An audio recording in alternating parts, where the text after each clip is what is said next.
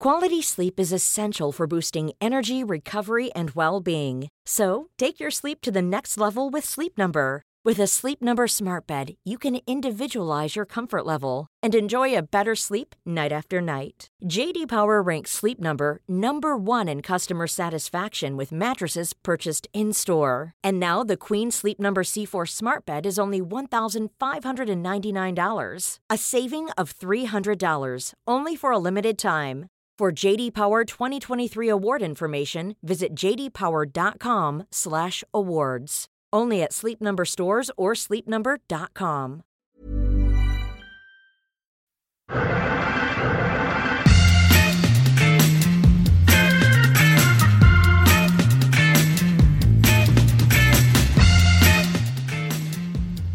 Hello and welcome to another Arsecast Extra, as always, with James from Gun & Blog. James, good morning to you. Good morning, Andrew. How are you? I'm all right. Nothing strange, nothing startling. Had a fairly quiet weekend. As I just said to you, no drama, no hassles, no anything beyond good weather, some nice food, and a few glasses of wine. How about you? I will just ask, Andrew, because obviously there was some drama last week. At Being Ramos on Twitter asked the wallet, did you find it? No. I have looked everywhere. Every possible place I think it could be. I've been in touch with the lost and found, various police stations. Chief of police was on it. They can't find it. Nothing was handed in. Still, nobody is, tapping my cards to take my money. So I don't know where it is. I'm going to have to bite the bullet and find it by the most horrendous way possible, by cancelling all of my cards and then immediately finding the wallet. That's where we are with that one, unfortunately. Okay, I am sort of impressed by how casual you are about the whole affair. Really? The cards are still out there. And you're like, yeah, maybe I'll cancel them. Maybe I'll let someone have a little treat on my dime. Yeah, but the thing is, I can see on my banking app if somebody taps, you get a notification, or if and the actual cancelling of the cards itself is not that big of a deal for my personal cards, right? That's fine. I can just get new cards, and it's a bit inconvenient. Why I've been delaying is that I have a company credit card, which basically pays for everything that Arseblog uses, all the hosting, all the services, all the various bits and bobs that have accumulated down the years with the site, and they're all set up on that card. So if I cancel the card, I'm going to have to reset up all of those payments, which is going to be a major pain in the arse. So that's why I've been delaying, Weirdly, I had to do that this week, change all my direct debit, to a different card, because my bank, I haven't lost my wallet, surprisingly. My bank just texted me and they were like, hi. This is paraphrasing. Okay. They don't start their text with, hi. Hi, James. They were like, hi. We've seen some sort of suspicious activity on your card, so we're sending you a new one that will replace your old one. And I called them up and I was like, what suspicious activity? I was like, no, it was me who bought all those toilet rolls. I've not been very well. No, I just said, what sort of suspicious activity? And they were like, we can't tell you. That seems very suspicious. That's more suspicious than potential suspicious activity. Here we go. We found an issue with your... It actually does start, hi. We found an issue with your debit card, so we've sent you a replacement. Your old card won't work after 28 days or as soon as you use your new one. But I called them and I was like, what do you mean? What do you mean? What have you noticed? What did they describe it as there? An issue. An issue, yeah. Yeah. No comment from those guys. And they were like, we've sent you a new card. You can keep using that one for 28 days, but you've got to change over. That is weird. Yeah. So arbitrary. Like, at least if they say, well, somebody tried to buy body parts from the dark web, you go, okay, that seems like a good reason. But also, like, why 28 days? Do you know what I mean? Like, if you've got to change it, surely we've got to change it now. Not like we think something's bad happened, but we reckon it will take the criminals around a month to get around to actually spending the money. Maybe that's what's happening to you. Could be. They're just sitting on it now, lulling me into a false sense of security. Anyway, I've changed all the cards over. What a pain in the hoop. Yeah, a real pain in the hoop. You've got all that fun to come. What about Sofa Glastonbury? Did you enjoy Glastonbury from the relative peace and structured building that is your home? I did, yeah. Thankfully, not in a field, not camping, not having to travel anywhere or queue for toilets. None of that. I really want to go, Andrew. I've never been. I think I really want to go. I couldn't. I just couldn't. It's too big. There's too many people. And I couldn't. I can't sleep in a tent at this point in my life. I just can't. I refuse. I know what you mean. I say I want to go. My dream is to go in like one of the yurt type things, where it's like slightly more civilized. I think what I have to do is get on the bill. That's it. I have to they need to book me to sing Fuck Magpies Forever on the Pyramid stage. For sure. And then I can stay in like the plush performers area. That's the dream. We've got to make that happen. We have to make that happen. Yeah, no, I enjoyed some of it not so much.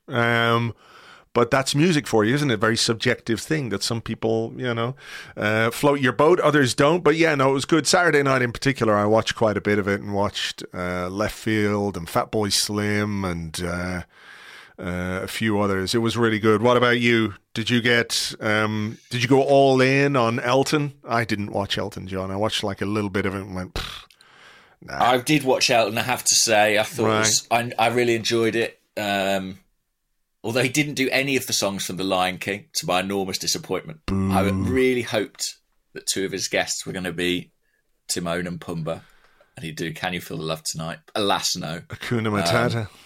It was a good set though, and yeah, it was great. I think maybe it is best just watching it on telly, but because I've never done it, the itch is there. Well, I mean, what you have to think about is the Monday.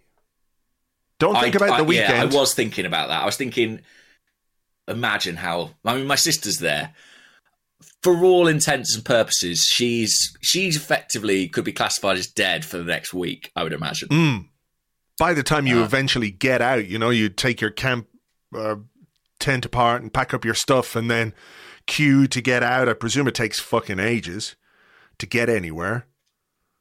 No? Hopefully you're still sort of mashed enough that you don't even know you're in a queue. That's the only way to survive that Monday, I imagine. Oh, I guess so.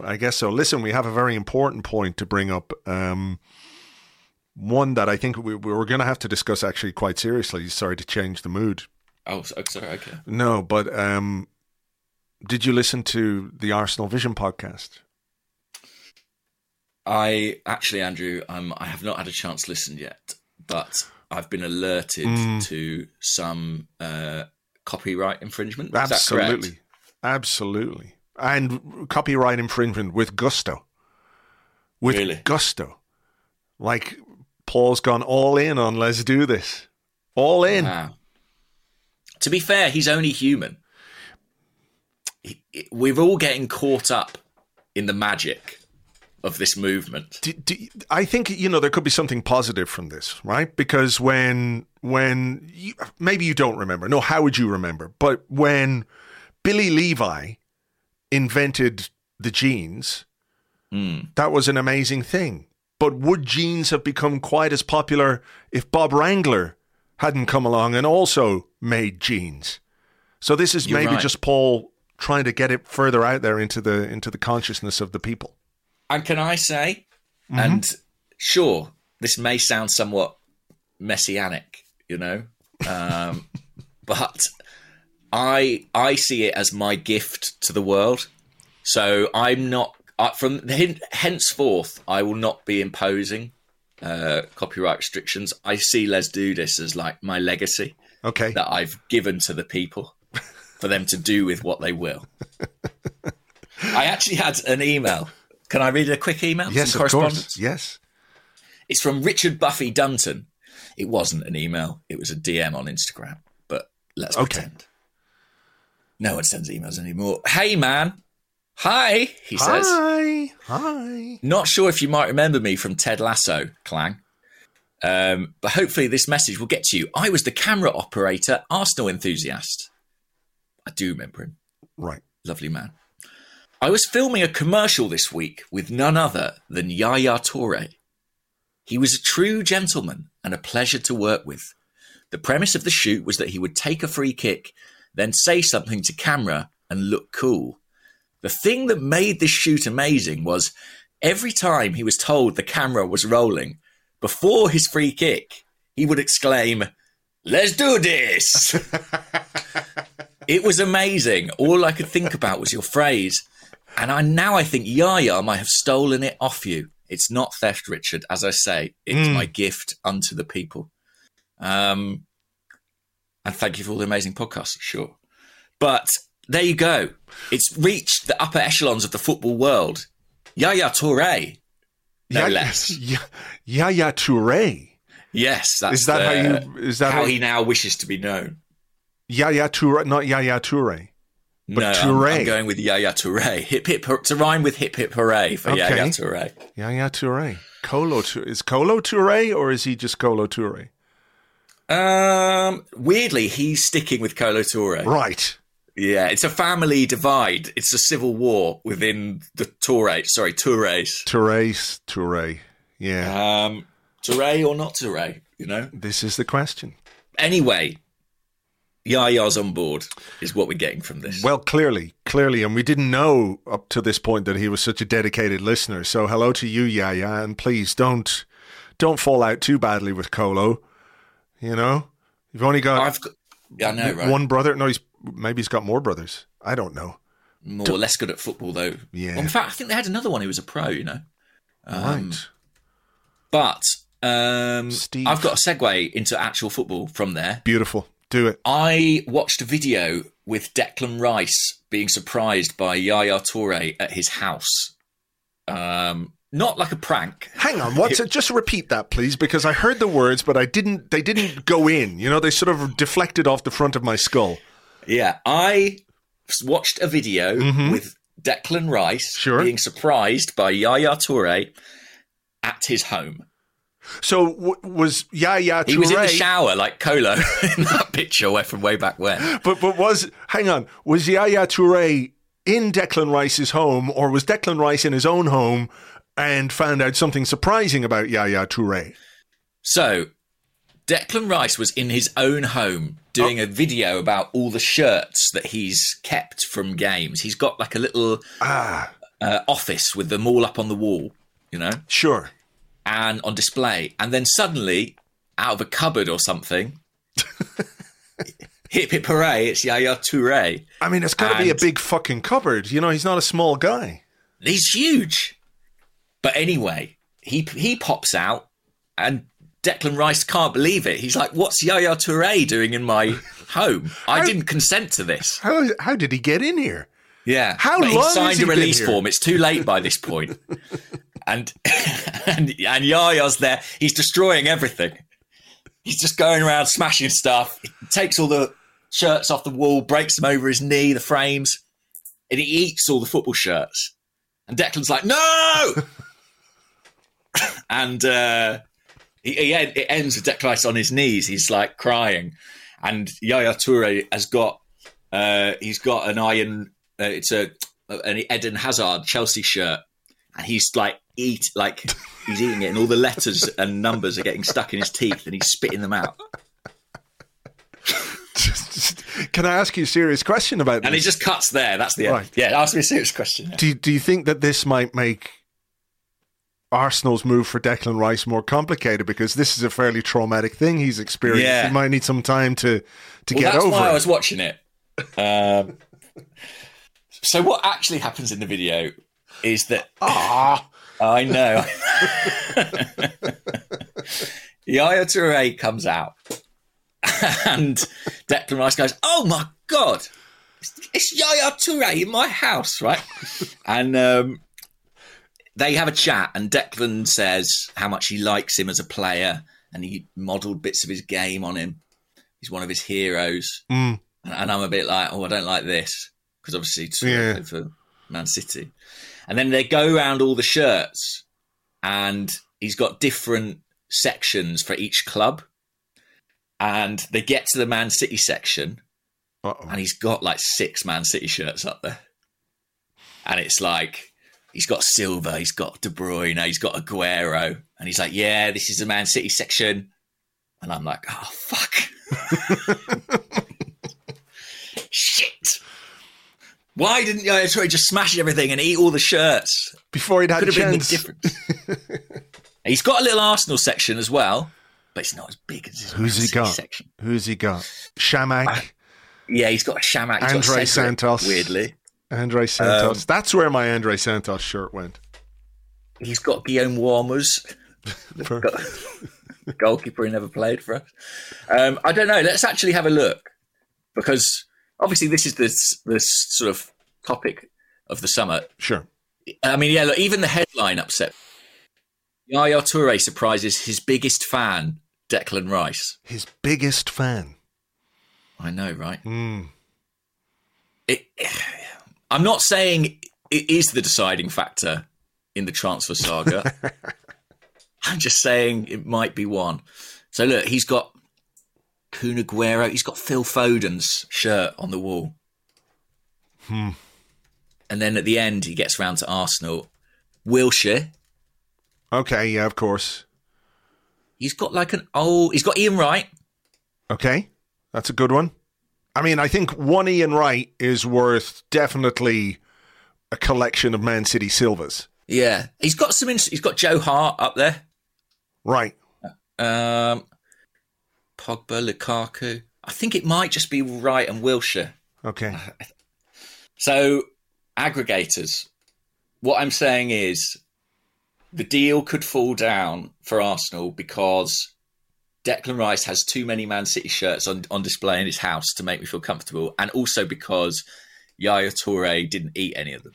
And wasn't Yaya Toure's shirt number 42? Yeah. Declan Rice wears 41 for West Ham. Yeah. Come on. I mean, it's a fait accompli. It's over, isn't it? It's done. It's over. We had a good run. How are you feeling about Declan Rice? I mean, same as I felt last week when nothing happened. You know? Yeah. Like nothing has happened since that second bid. Nothing that we're aware of anyway. Maybe some things have been happening behind the scenes, but, you know, I have no new information to go on. So I'm waiting now until West Ham leaks some more information. Yeah, I think there's definitely not been an offer from either club since, the ones we know about, as you say. Mm-hmm. I think there probably has been some dialogue on the Man City side. I don't know about the Arsenal side, as they kind of feel around the situation.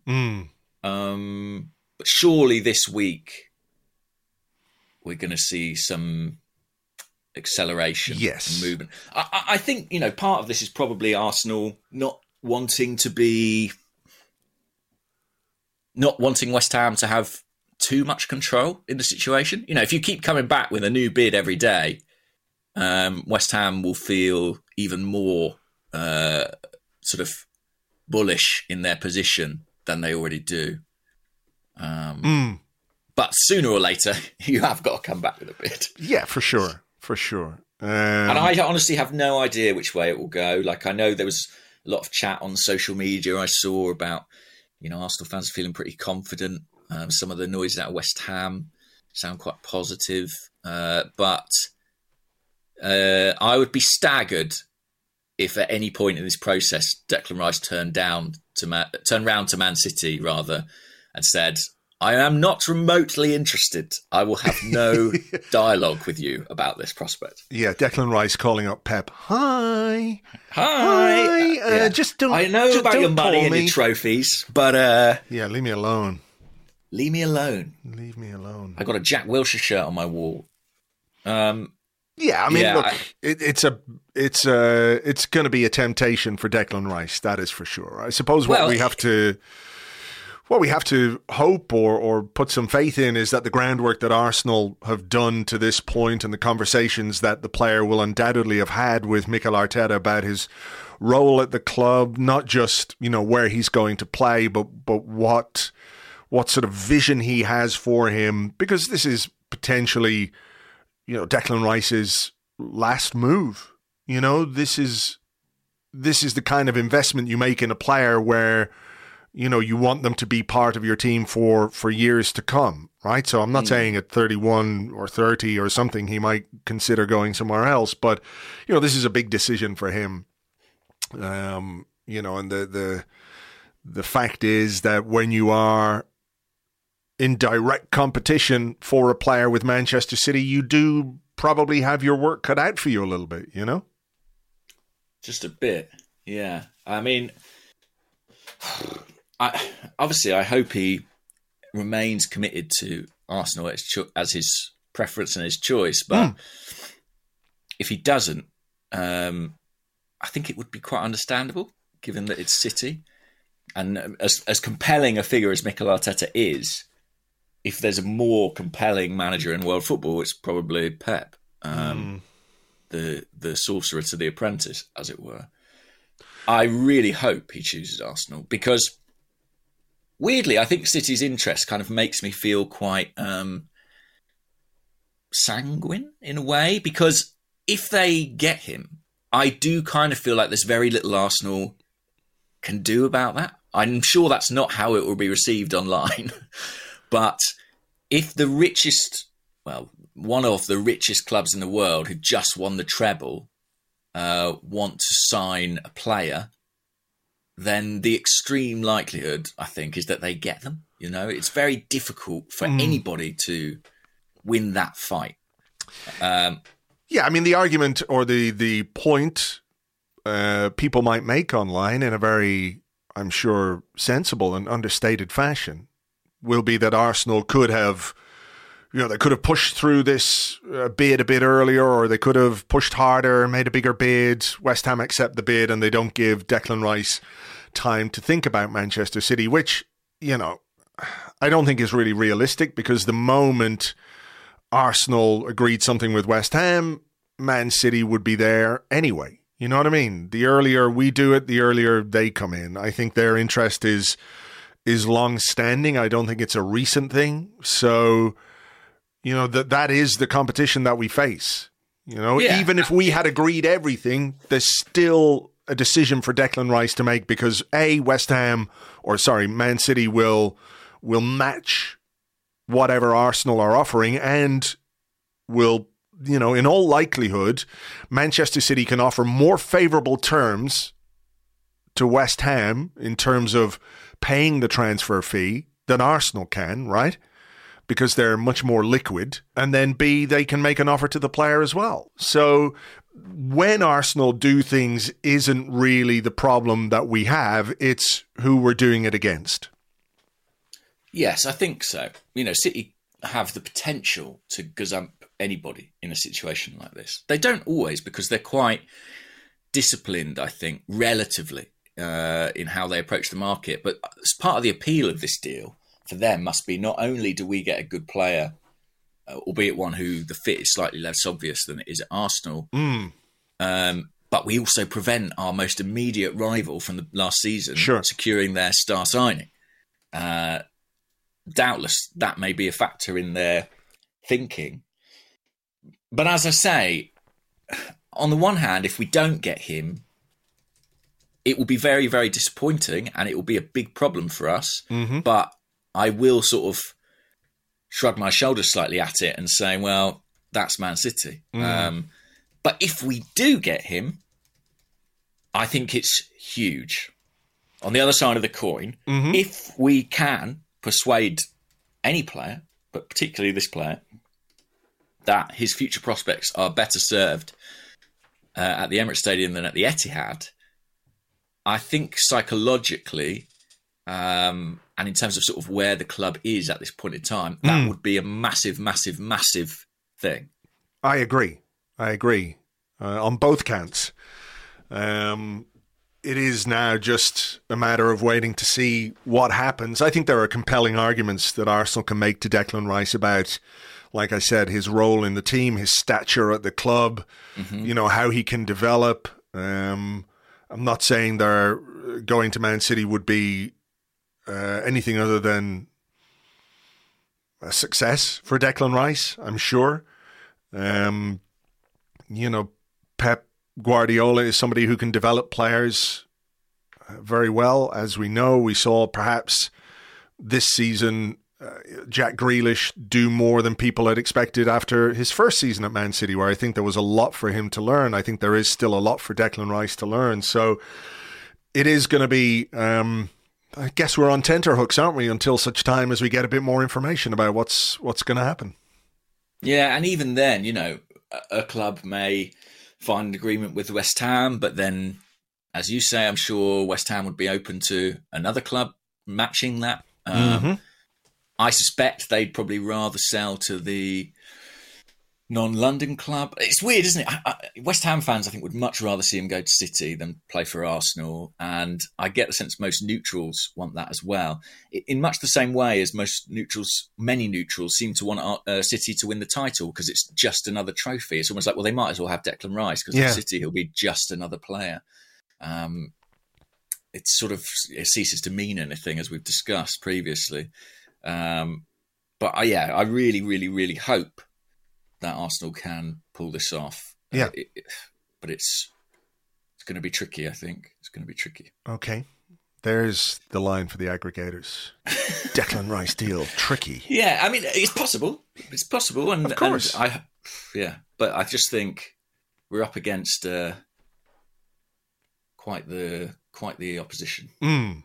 One player who is going to arrive, that is for sure, is Kai Havertz, who had his medical over the weekend.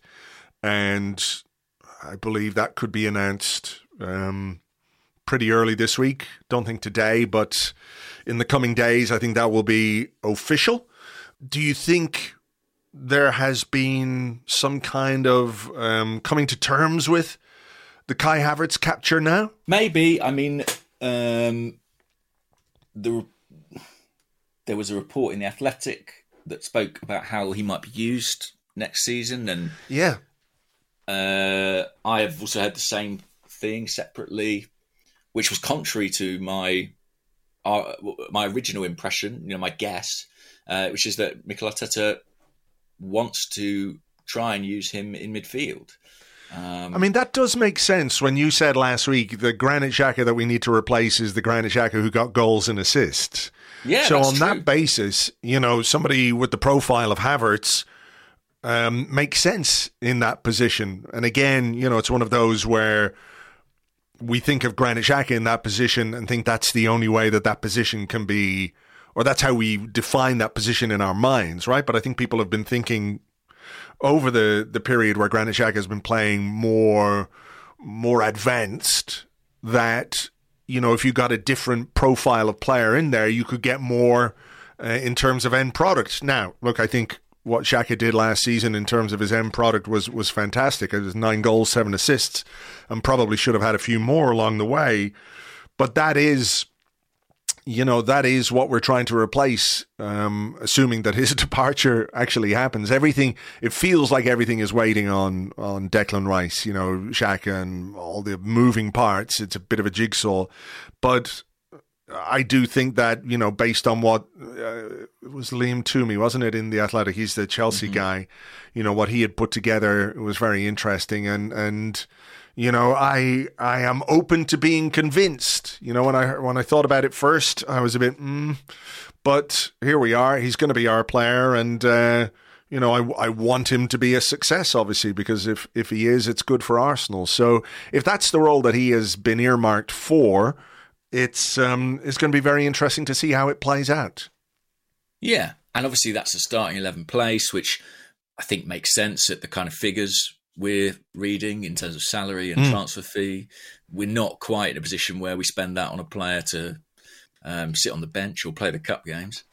And it feels like a real wild card, to be honest. It's very, very hard for anybody to say how that's going to work. And it's a considered punt from Mikel Arteta. But I think his transfer gambles have been among his most successful deals. You know, players who have been very widely questioned have come into the club and typically exceeded expectations.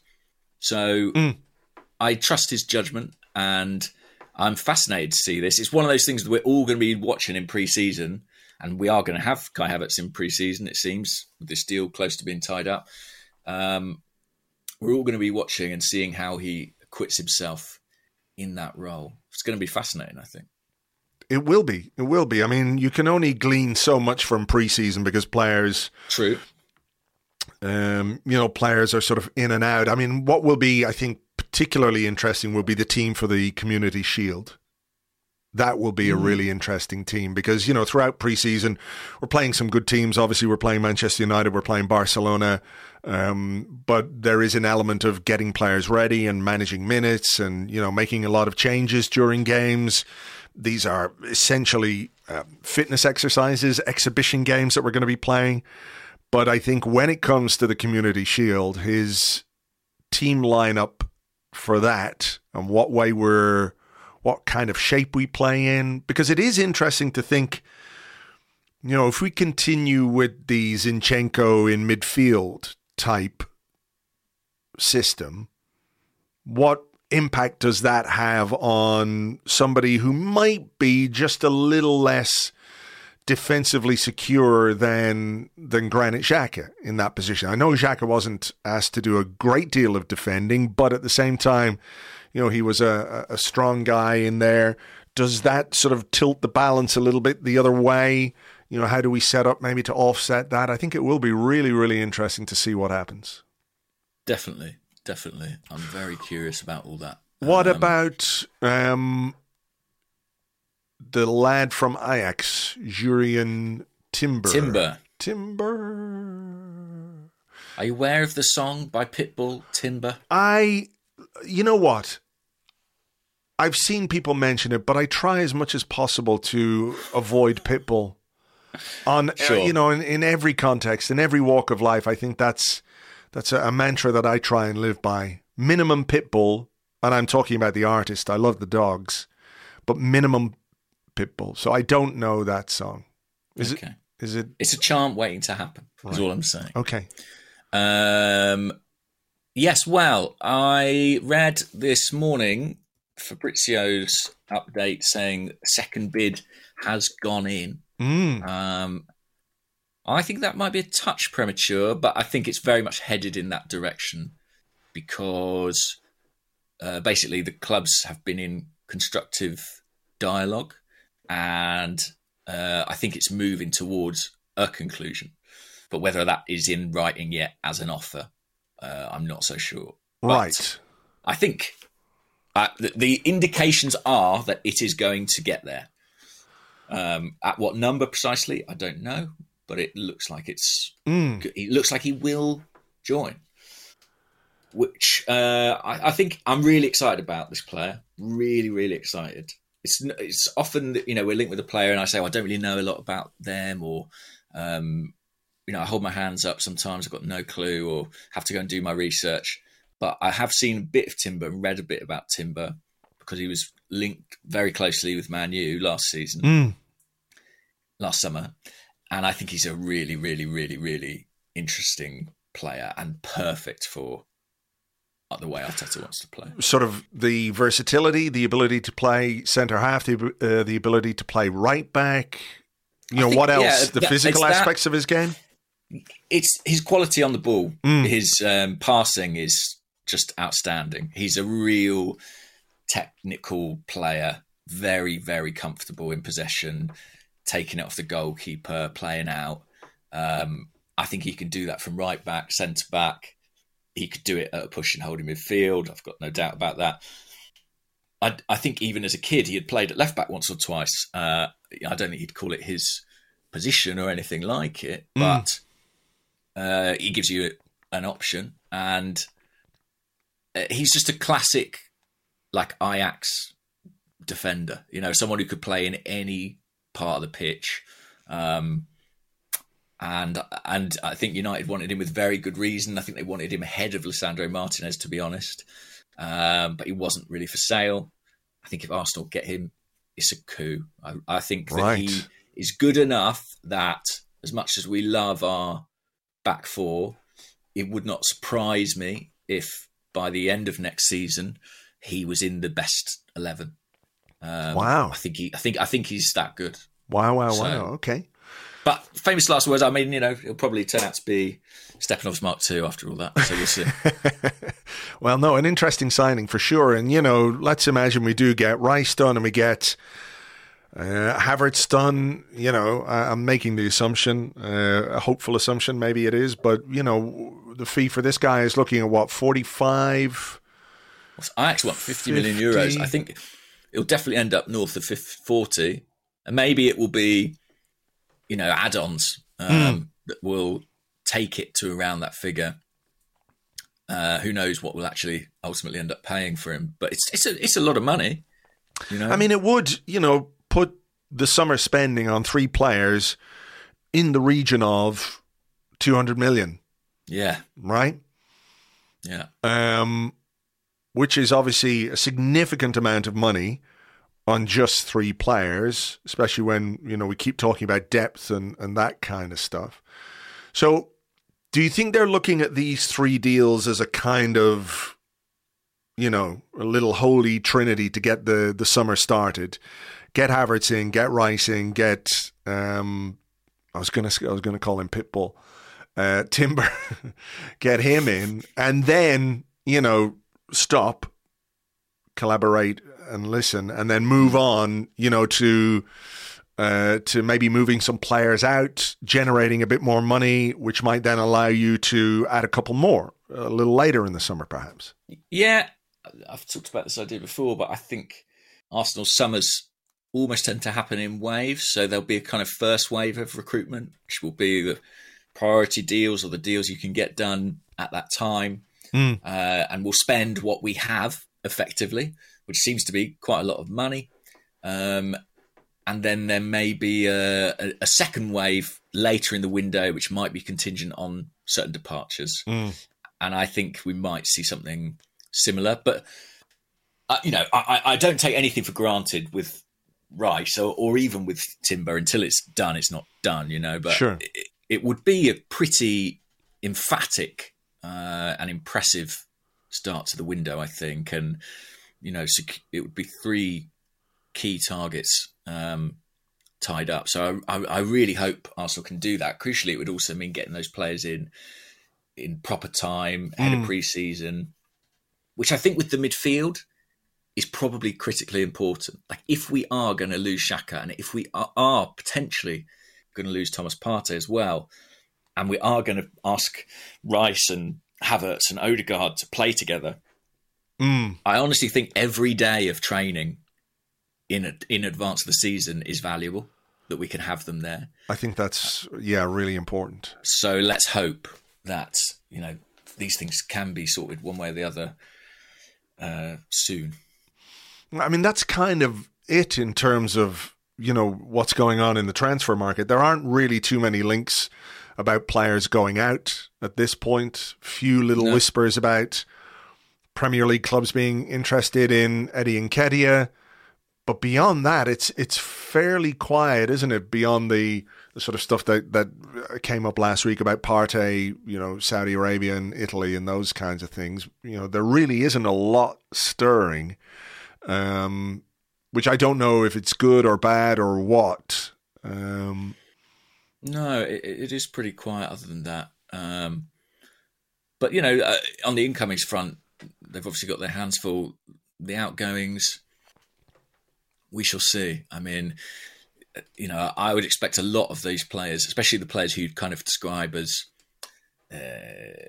ones not in the first team plans, I would expect their departures to be later on in the summer, probably when clubs will feel like they might be able to, cut a deal.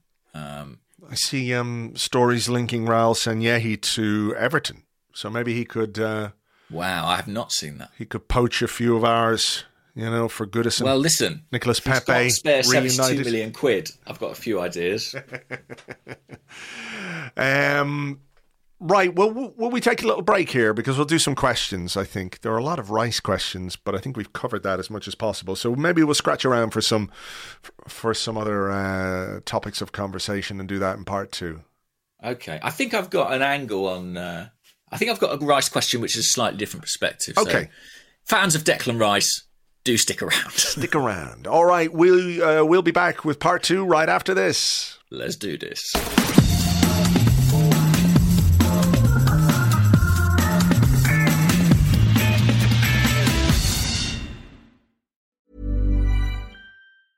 A lot can happen in 3 years, like a chatbot may be your new best friend. But what won't change? Needing health insurance. United Healthcare Tri-Term Medical Plans, underwritten by Golden Rule Insurance Company, offer flexible, budget-friendly coverage that lasts nearly 3 years in some states. Learn more at uh1.com. Quality sleep is essential for boosting energy, recovery, and well-being. So, take your sleep to the next level with Sleep Number. With a Sleep Number smart bed, you can individualize your comfort level and enjoy a better sleep night after night. J.D. Power ranks Sleep Number number 1 in customer satisfaction with mattresses purchased in-store. And now the Queen Sleep Number C4 smart bed is only $1,599, a saving of $300, only for a limited time. For J.D. Power 2023 award information, visit jdpower.com/awards. Only at Sleep Number stores or sleepnumber.com.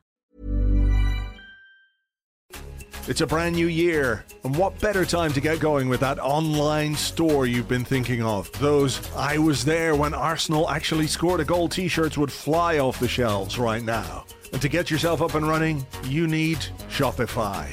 Shopify is the global commerce platform that helps you sell at every stage of your business. From the launch your online shop stage to the first real-life store stage, all the way through to the "did we hit 1 million orders" stage, Shopify is there to help you grow. Shopify helps you turn browsers into buyers with the internet's best converting checkout, up to 36% better compared to other leading commerce platforms, and sell more with less effort with thanks to Shopify Magic, your AI-powered all-star. Sign up for a $1 a month trial period at shopify.com/arsblog, all lowercase. Go to shopify.com/arsblog now to grow your business no matter what stage you're in. Shopify.com/arsblog.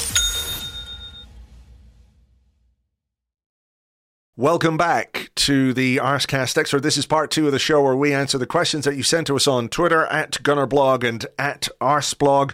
Also on the Arseblog Discord chat server, which you get access to if you are an Arseblog member on Patreon. And just to let people know, throughout the summer, every time we make a new signing, we'll have a new podcast for you exclusively over there on Patreon. So if you want the lowdown on any of the signings that we make, you can join us for that. Patreon.com/Arseblog. Okay, let's have a question, James. Okay. This is from Lala Clax on the Discord. And they ask, "Goodly morning, gents. How big do you think Xhaka's impact will be when he leaves for what he offers on and off the pitch? I know Odegaard is the club captain, but it still feels very much like Xhaka is the player's captain. Are we just casually brushing over him leaving because of the new shiny thing we may get?" No, I mean, I can see, I think I've said this to you before, that I think the Declan Rice pursuit is made not just with his footballing ability in mind, but I think because of his personality, because he is a kind of a leader guy, isn't he? He's captain of West Ham. And I think, in every football club, in every football team, there comes a moment where there needs to be a bit of an evolution, and sometimes the only way that can happen is for somebody to depart, for somebody to go, and their influence might leave a bit of a vacuum. But as we know, nature abhors a vacuum. And somebody always steps up And that will be the case, I think, with the departure of Xhaka. It will hopefully allow someone like Declan Rice to come in and, be a big personality in the dressing room. But I also think people like Zinchenko, people like Gabriel Jesus, like Martin Odegaard, and I think maybe even someone like Bukayo Saka, who's only 21 and doing incredible things on the pitch.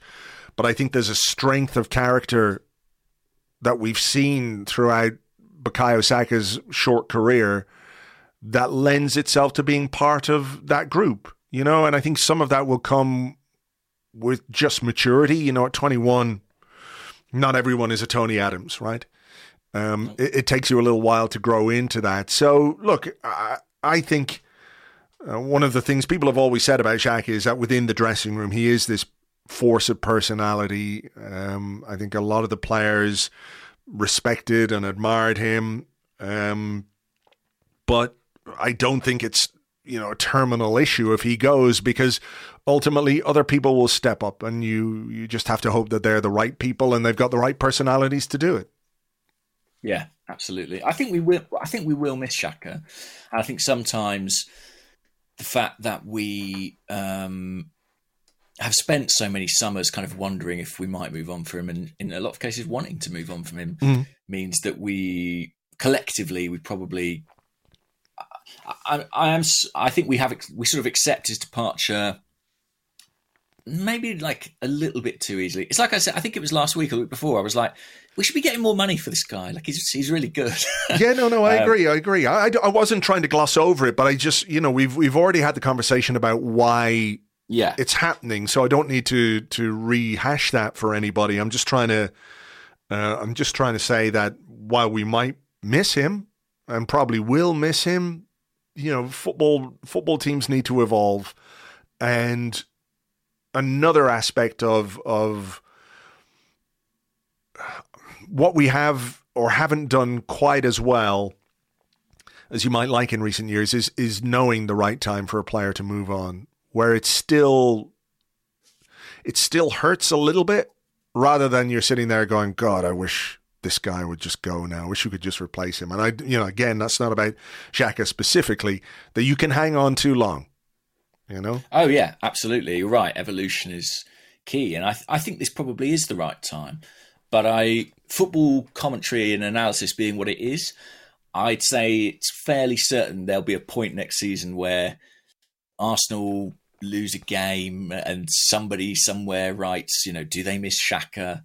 I think that's inevitable, right? That's how it goes. Whether or not that will be true is much harder to say. Yeah. And I recall when David Luiz left, having conversations and chatting on podcasts and getting questions and people saying like, will we miss his presence in the dressing room? Will we miss his leadership? And it didn't feel like a ludicrous point to make at the time. But, with hindsight, it's not really something we've ever particularly felt particularly keenly. No. So, yeah, I think dressing rooms evolve and change, and I think there are enough personalities to fill that gap that Xhaka will leave. I think the most interesting, or the most critical aspect will be replacing just his quality on the pitch. He was very, very good last season, and pretty good the season before that as well. Mm-hmm. Very consistent, always available. That's a big point. He had maybe one injury absence in his 6 or 7 years with the club. That was maybe, I think they said 3 months, and he was back in 2 months because he just machined it on the training ground and the medical room and drank all the stem cells or unicorn placenta he could get his hands on. And So but that will be interesting as well. But I think it is the right time. It is a step Arsenal have to take. Otherwise, you end up like Liverpool, I think, who kind of clung to their midfield for slightly too long and didn't evolve, and now find themselves in a position this summer where they're having to do a huge rebuild on it. Yep, exactly. Okay, here's one from Glasgow Gunner, who's at Gunner Glasgow on Twitter. He said, would Kieran Tierney staying at the club be the best thing for the squad, or has it come to the point where he's so frustrated at a lack of game time that he has to go to protect squad harmony? Lack of left-back links suggest him staying is a real possibility. Yeah. I mean, I don't know. I think that there's still a long way to go in the summer. And just because Kieran Tierney hasn't left or doesn't appear to be on the cusp of leaving, my strong feeling is that he probably still will. It's early days and, Arsenal probably have a pretty tasty asking price on Kieran Tierney. And just like we aren't battering the door down with West Ham because we don't want them to feel too in control of the situation, Newcastle may be taking the same approach with us. And there's a lot of game playing in this part of the window. I was fascinated by some of the stories that have been coming out of Man United this week. They put in there, I don't know if you saw this, but they put in an offer for Mason Mount. Yeah. And it was rejected by Chelsea, who counter-offered, suggested a compromise. And then the next day, there's all these stories saying United are pursuing Caicedo now. I'm frankly not even sure they can afford until a takeover goes through. But, I think there is a bit of that happening, right? There's, clubs not entirely wanting to show their hand still. We're still in June. The window's been formally open for a couple of weeks. And I think that may be what's going on with Tierney. I don't even think that signing a right back in Timber would necessarily preclude his departure because, as we've talked about here before, I think you could use Tomiyasu as a left back. You could use Kiwior as a left back. And also it may be that they do intend to bring in a left back, but they're just not going to do it until they've sold Kieran Tierney. As for the point of would he disrupt squad morale? I mean, ultimately, it's just about the wishes of the player, isn't it? If he doesn't want to be there, then I think you probably do sell him. What do you think? You don't want unhappy players. And I'm not saying Definitely. Kieran Tierney is like an agitator or anything like that. But ultimately, if he's frustrated with his situation and isn't playing as much as he would like, he's going to be unhappy, and you don't want unhappy players. It's what's on offer to him as well, I suppose. Who's after him? Who's trying to buy him? There was a lot of talk about Newcastle, but that seems to have gone pretty quiet. So it would really depend on the offer. Like, I don't see Kieran Tierney moving any further away from Scotland. No. I think he wants to get closer. So we'll have to see what happens. I'm sort of with you in that I wouldn't be completely surprised if Kieran Tierney was sold and we didn't sign another left back. Because we've seen him use Kiwior there. We have seen him use Tomiyasu there. We have Zinchenko. So I think that might be potentially the cover in that situation. So, yeah, there's a long way to go in the window, and just everything seems to be hyper-focused on the incomings, as we spoke about in part one, and the one big deal in particular. Beyond that, we'll just have to wait and see, what happens. I wouldn't be against him staying, but I do think, we talked about football teams and dressing rooms evolving, and I think maybe this Arsenal team evolved a little beyond Kieran Tierney. We don't really play with a traditional left back anymore.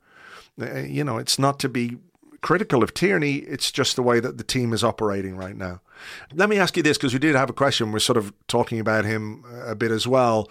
Damien Omondi Okeo on Twitter. He's at Major Damo on Twitter. He says, on Tomiyasu, too good to play second fiddle, but too fragile to be relied upon throughout the entirety of the season. What do you think will happen with him?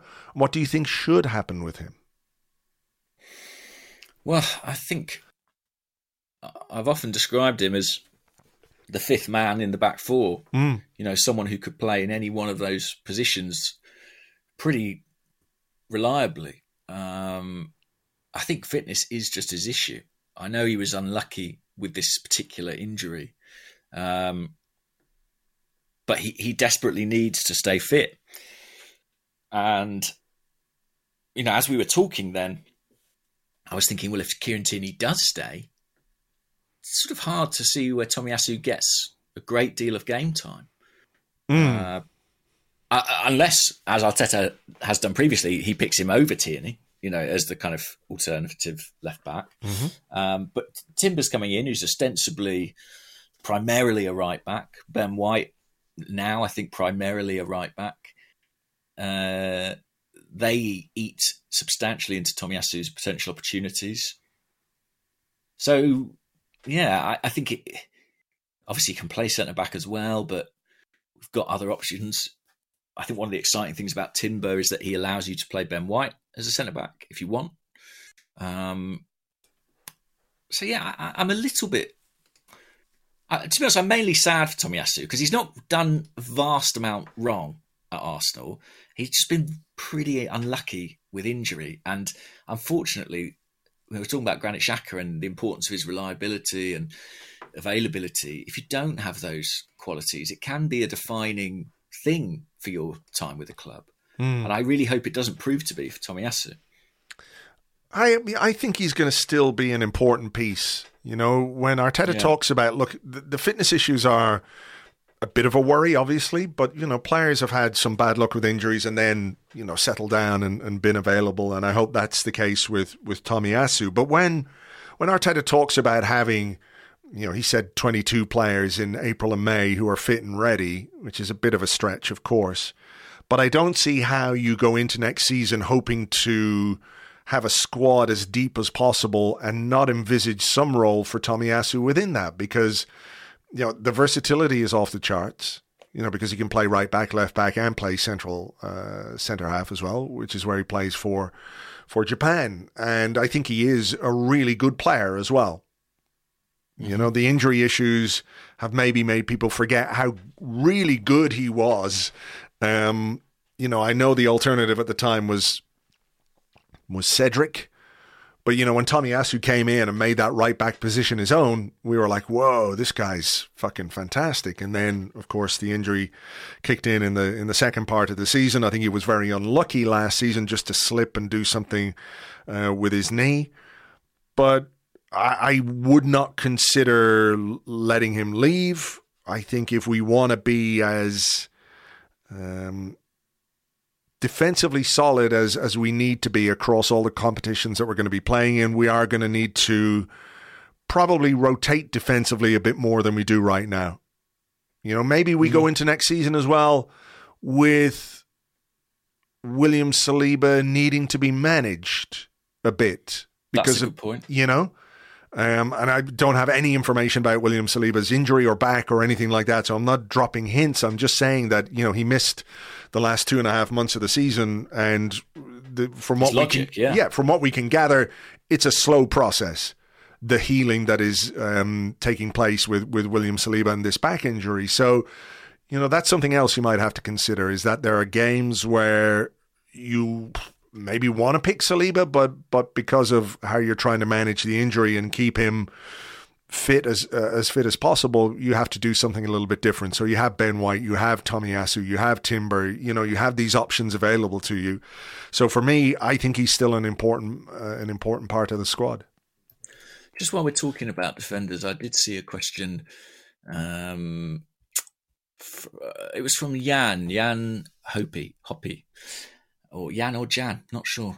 But they say, are you surprised at the holding links to Celtic? Seems like he should be looking to stay at a good upper mid-table Europa level Premier League club.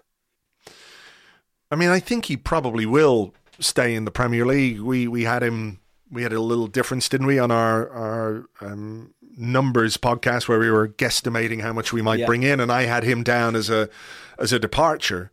And you weren't so sure. I think I would be very surprised if Rob Holding didn't go this summer. I think he's going to be 28. He is further down the pecking order at Arsenal because of the new signings that we're making. because of the style of football that we play now, which I think, again, if we're talking about player evolution, you know, how a team evolves and how certain skill sets become more important than others. But I think Rob Holding could be a good player for any number of Premier League clubs, particularly ones who have to do a little bit more backs to the wall defending, you know. I think that's kind of his strength. And I don't really envisage a great deal of game time for him at Arsenal next season beyond the series of injuries.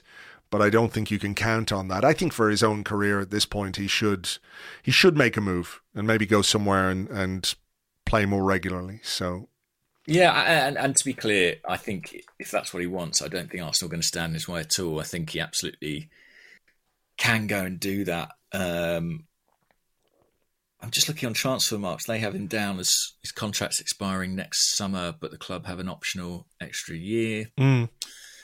Again, hanging on too long. When is the right time to sell? Is this not the perfect time for club and player? I think you're right. I just, on pure instinct, I always just think not all these deals happen, and that's one that I think I'm less sure of. As for Celtic, I think the biggest problem for Arsenal there is that I don't think Celtic would be in a position to pay a particularly big transfer fee. No. But from a player's perspective, I could see it. You know, I could see that being attractive to him, only because he's been at Arsenal pretty much his whole adult life. So even when we've not been great, it's a big club, theoretically competing for major honours, winning a few things. He's got a few FA Cups to his name. Yeah, that 2017 final with Mertesacker and Nacho Monreal in the 3, brilliant. And I think, listen, we may... Scottish football's not the strongest league in the world, but Celtic are a big club. And I think playing in those Old Firm games, playing in the Champions League, that would all hold appeal for a player like Rob Holding. So I don't think it's completely ludicrous from his perspective. I think the issue for Arsenal is, Celtic aren't in the business of paying out big transfer fees, basically. Yeah. So, I mean, he's been at Arsenal since 2016. So 7 years now. 162 appearances. Yeah, divide that up. I'm not good at maths. Well, he's had some big injuries as well. Yeah, that's true. He had a cruciate, didn't he? So, 162 divided with... So, like 23 appearances a season, averaging out, which is not bad, but maybe he's at a point in his career where he's thinking, you know what, I want to go and I want to play week in, week out. And I know he's obviously got a real connection and affection for the club and everything else. But I think there comes a point when you're a player, you're going, I've got X amount of time left. I want to play as much as possible. And I think this is the summer for that to happen for him. And I don't say this to sort of patronise Rob Holding at all, but I sort of hope he does it for his own sake. Like, I think he doesn't want his career to end and he's been a backup for the majority of it, you know. I think he's better than that. He deserves to play regularly somewhere, and this is a good time. I agree with you for him to take that opportunity. Okay. Here's a question from The Land on the Discord, who says, on a scale of 1 to 10, 1 being I expect it to happen and 10 being I might faint from shock, how surprised would you be if the Smith played 2,000 minutes in all competitions and got 15 goals and assists? Like a combo, I guess. Not 15 goals and 15 assists, but 15 goal involvements, I guess. By the way, whenever I see, little tip for future questions, people, whenever they say, like, do you expect this player to get 1,000 minutes or 1,500 minutes or 2,000 minutes? I always discard the question because I don't use that terminology, so I've not really got any idea what that means, and I can't do the maths quickly enough. Got to give it to me in, like, games, you know? Okay. But, so do that sum for me, 2,000 divided by 90, I guess. Do you want me to do? 22 and a bit. Well, he's got 2 goals in 2 games at the European Under-21 Championships. Yes. We should mention. Really positive. Really positive. Lovely goal last night. And had one disallowed. Do you see the disallowed one? No. Was that a good goal? There was a move where the ball came to him in the box and he backheeled it beyond the keeper from about 9 or 10 yards out. Nice. But it was disallowed for offside. I think that's brilliant for him, and it's perfect in some ways, this tournament. As an opportunity, I saw he'd been working with one of the Arsenal staff, fitness coach, to get himself in shape for this summer tournament. He came off the bench in the first game, started the second. You'd imagine he'll keep his place after a performance like the one he produced last night. England could go quite far. They've got a good team. I'm really encouraged and really pleased for him after such a sort of underwhelming season that he can kind of have this little opportunity to show his stuff. And I'm sure Arsenal will be keeping a very close eye on him. In terms of would I be surprised if he reaches those numbers? I mean, I have to say I would be a bit surprised. So I'd say I'd be like a 7 out of 10, probably. Simply because of the other players that he's in direct competition with. And actually, we talked about him as a candidate for the Xhaka role, and I think he remains that. But buying a player for 60-odd million quid who you plan to have in that position suggests he's going to get the majority of those minutes. So in Kai Havertz. And I think Kai Havertz coming in creates more competition for Emile Smith-Rowe in a squad where there was already pretty stiff competition. Yeah.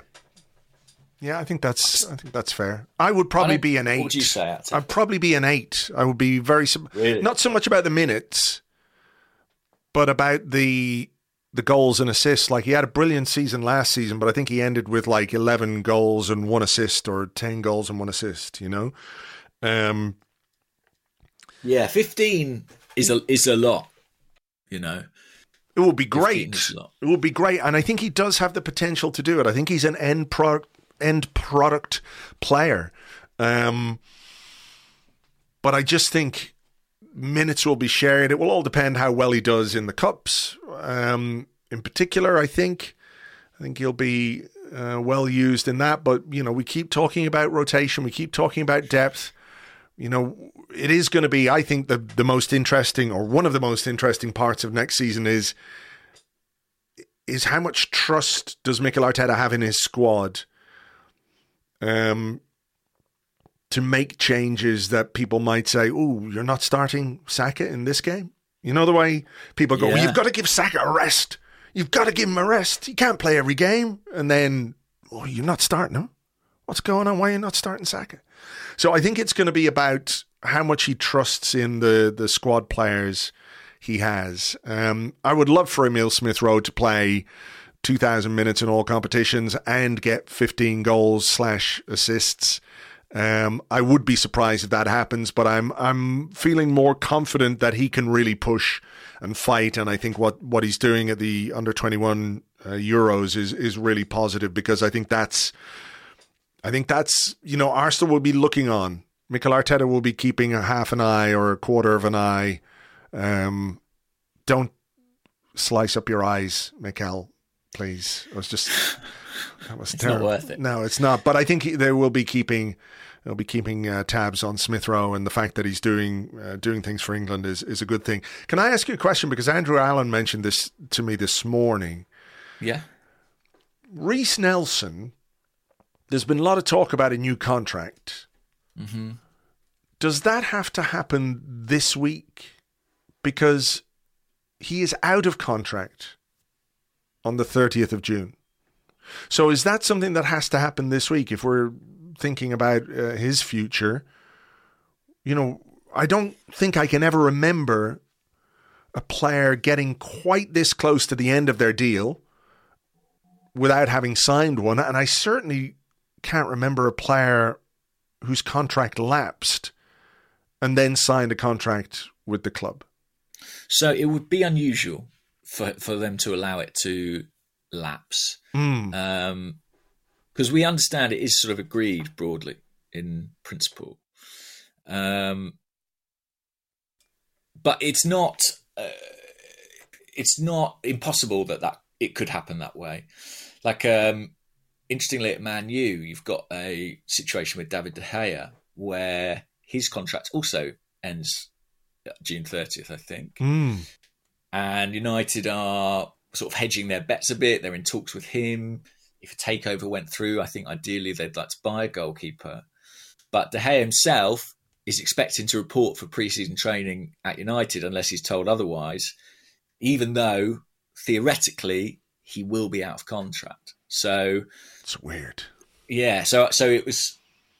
I saw it described as they don't consider June 30th a hard deadline. Because the parties are in talks and they are optimistic they're going to come to a conclusion.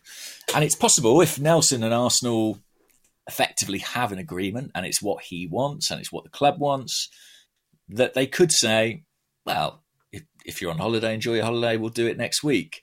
But it would be unusual. It would be unusual. Yeah, I have just a sneaky feeling that this one might not happen. Not based on any information. It might not actually be signed. Yeah, just the fact that we are approaching that deadline. I also wonder what the arrival of someone like Havertz, whether that has an impact on whether Reiss Nelson considers this the right move for him. Because Havertz, there's a lot of talk about him playing in the left eight, but he does play quite a bit on the right as well. Mm-hmm. Like I think he is better centrally, not as a striker, but better centrally behind the forwards. But he has played a lot on the right-hand side as well. So unless there's a very clear role for Nelson, like on the left, it's Martinelli, it's Trossard, potentially Smith Rowe.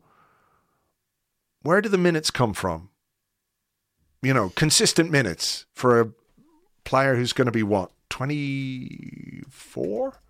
Yeah. Is he 24? Yeah. He's already, he's going to be 24. It doesn't have his, in December. He's going to be 24 in December. Yeah, I mean, I'll admit, I've been slightly surprised all along that Reiss has been so keen to stay at Arsenal. I think, well, I don't know the very latest on it, but, the last I'd heard, it was close. But as you say, the clock is ticking, and while it does happen that players go out of contract and then renew, it is atypical. That much is for certain. So that is an interesting one to keep an eye on over the next week and see if it is tied up or not. Okay. Because I wonder, like, when a player moves on a free transfer or a bondsman at the end of their contract, I think if the club has produced the player, there's sometimes a compensation fee attached. Sure. Would Arsenal waive their rights to that if his contract was allowed to elapse? I don't know. Probably some interesting questions there. I said I had a question about Declan Rice. You did. I've been I better do it. Sitting here waiting for it the whole time. I love this question. I love the ambition of it. It's from Quick Thinks. Quick Thinks All Thoughts on Twitter. Okay. And they say, with the Caicedo negotiations with Chelsea seemingly stalling, is there a chance we manage to wrap up Rice and then go back in for Caicedo? Is there a chance? It's another 100 million quid, isn't it? It is. And I think probably not. I mean, it's not impossible, but it'd be very difficult. I think it would depend on Thomas Partey. Yeah, listen, I don't see Arsenal doing both those deals. What I think is really fascinating is if they lose Rice. So if Declan Rice chooses Man City and City get a deal done with West Ham, have Arsenal taken their foot off the gas with Caicedo so much that a deal with him and with Brighton is not retrievable at this stage? Can they? Something Arsenal have done really successfully when they've missed out on players is pivot. Can Arsenal, being so clearly in on Rice and taking a bit of a back seat with Caicedo, could they pivot and become the gazumpers themselves. Very interesting. I mean, I think the thing to mention is that when we have pivoted, we've sort of pivoted in an easier direction. Yeah. You know what I mean? Where the Mudryk thing was so complicated and everything else, then we went and got Trossard, who would obviously jump at the chance to sign for a club like Arsenal at 28 years of age, right? And the deal was relatively easy to do with Brighton. Then we didn't get Caicedo, despite obviously having a fairly decent relationship with Brighton because we bought Trossard and Ben White. Until that point. Then we went and fucked it with the Caicedo stuff, and then we pivoted to Jorginho, which again is a very easy deal to do. So we would need to not necessarily pivot upwards, but pivot on the same level rather than pivot down. But what? Do you not think that in the same way that we would have to accept Rice choosing City because they've got a lot more going for them at this particular point? Not a lot more. They've got a bit more going for them at this point in time. Right. Do you not think we have much more going for us than Chelsea at this point in time? I mean, for one thing, Caicedo has always been insistent he wants to play Champions League football. Well, only one of those two teams is a Champions League club. Yes. Yeah, I think if it came down to a straight choice for the player between Arsenal and Chelsea, assuming that, let's say, both clubs were able to convince both Brighton and the Brighton correspondent from the Athletic that the deal was good. Yeah. If we got to that position, it came down to a straight shoot between, us and them, and he's choosing, I think he would probably choose Arsenal. But because I think what's really interesting about the situation with Rice is that I think there are clearly two outstanding players in this market for that position, right? I think Rice and Caicedo are the ones this summer. And then after that, I think you're into sort of compromise territory. And at this point, Arsenal are very much in for Rice and not in for Caicedo. But I'm fascinated to sort of, well, I don't want to see because I want them to get their number one target. But if they lose Rice, I'll be really curious to see if they're able to revive things with Caicedo. Yeah. Because, as sad as I would be about Rice, it would obviously be funny to exact some measure of revenge on Chelsea. Yeah. But as it stands, the chance of Rice and Caicedo, to me, is extremely slim.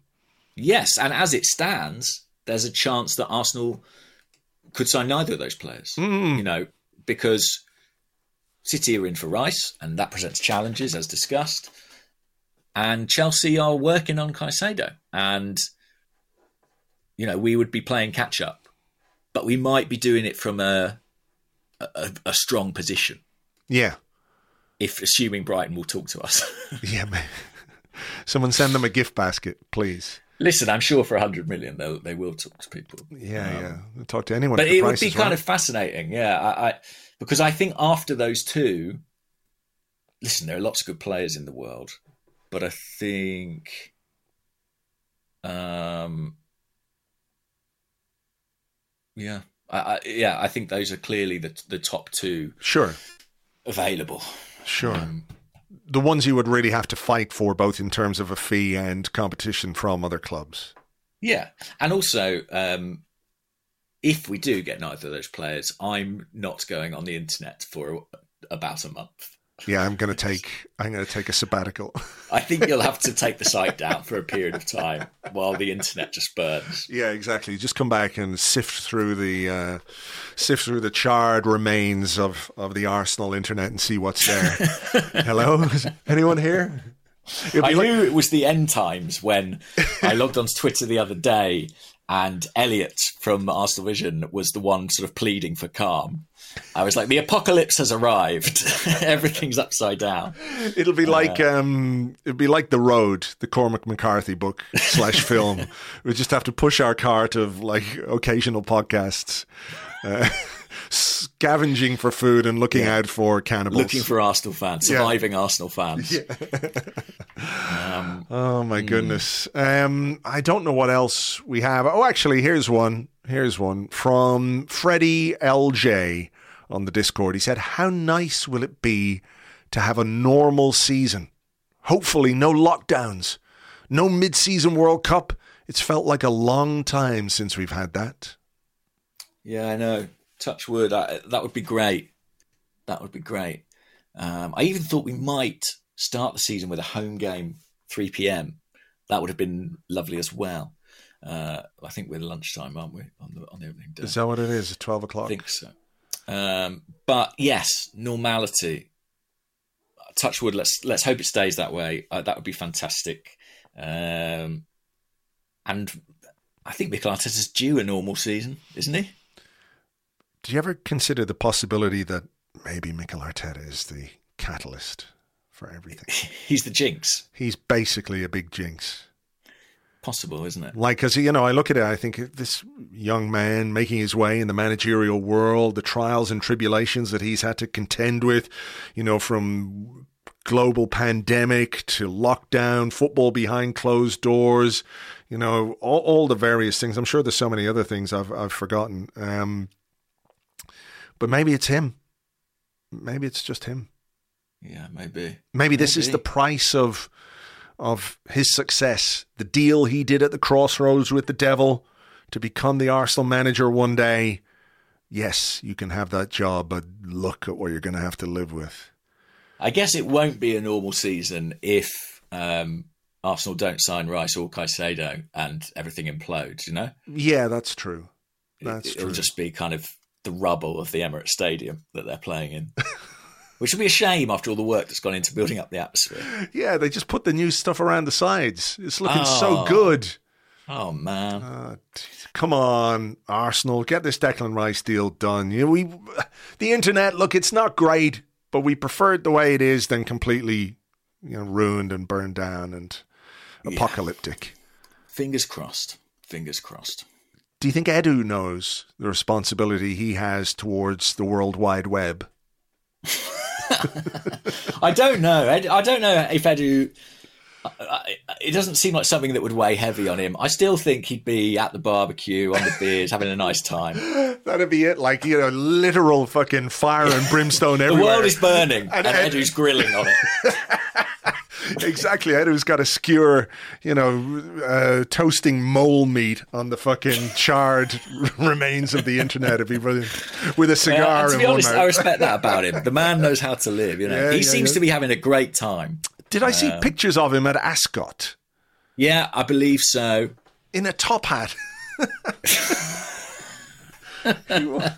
I'm pretty sure. These Brazilians, they know how to live. Honestly, he's having fun. Yeah. Well, maybe he's not too concerned about the things that we're all worried about. Exactly. He's got access to more info. If he's at Ascot, having a lovely time, maybe we should take that as a good sign. Wow, I just Googled Edu Ascot, and I found an article from Arsenal Insider, the Arsenal Insider website. Arsenal fans think Edu's wife has just dropped a big Declan Rice hint on Instagram. Edu's wife posted a picture of a bowl of rice and curry, followed by another image of the Arsenal sporting director with a big smile on his face. Are you thinking what we're thinking? Wow. I mean, who wouldn't want to burn down this internet? Man. Interesting. Well, listen, we'll find out if Arsenal Insider have got that bang on in the coming days, I imagine. Yes. They can't keep West Ham waiting forever, I'm sure that they've enjoyed... stringing it out, but at some point an offer's going to land on their door and it will all kick off again. All right. Well, the week ahead will tell us plenty, I'm sure, about not only the state of Arsenal Football Club for next season, but the state of the world itself. Yes, exactly. Let's hope it all gets done. We will have a new player podcast for you when the Kai Havertz announcement becomes official. That should be this week. So, like I said, join us on Patreon for that. In the meantime, folks, take it easy, and we will catch you on the next one. Bye-bye.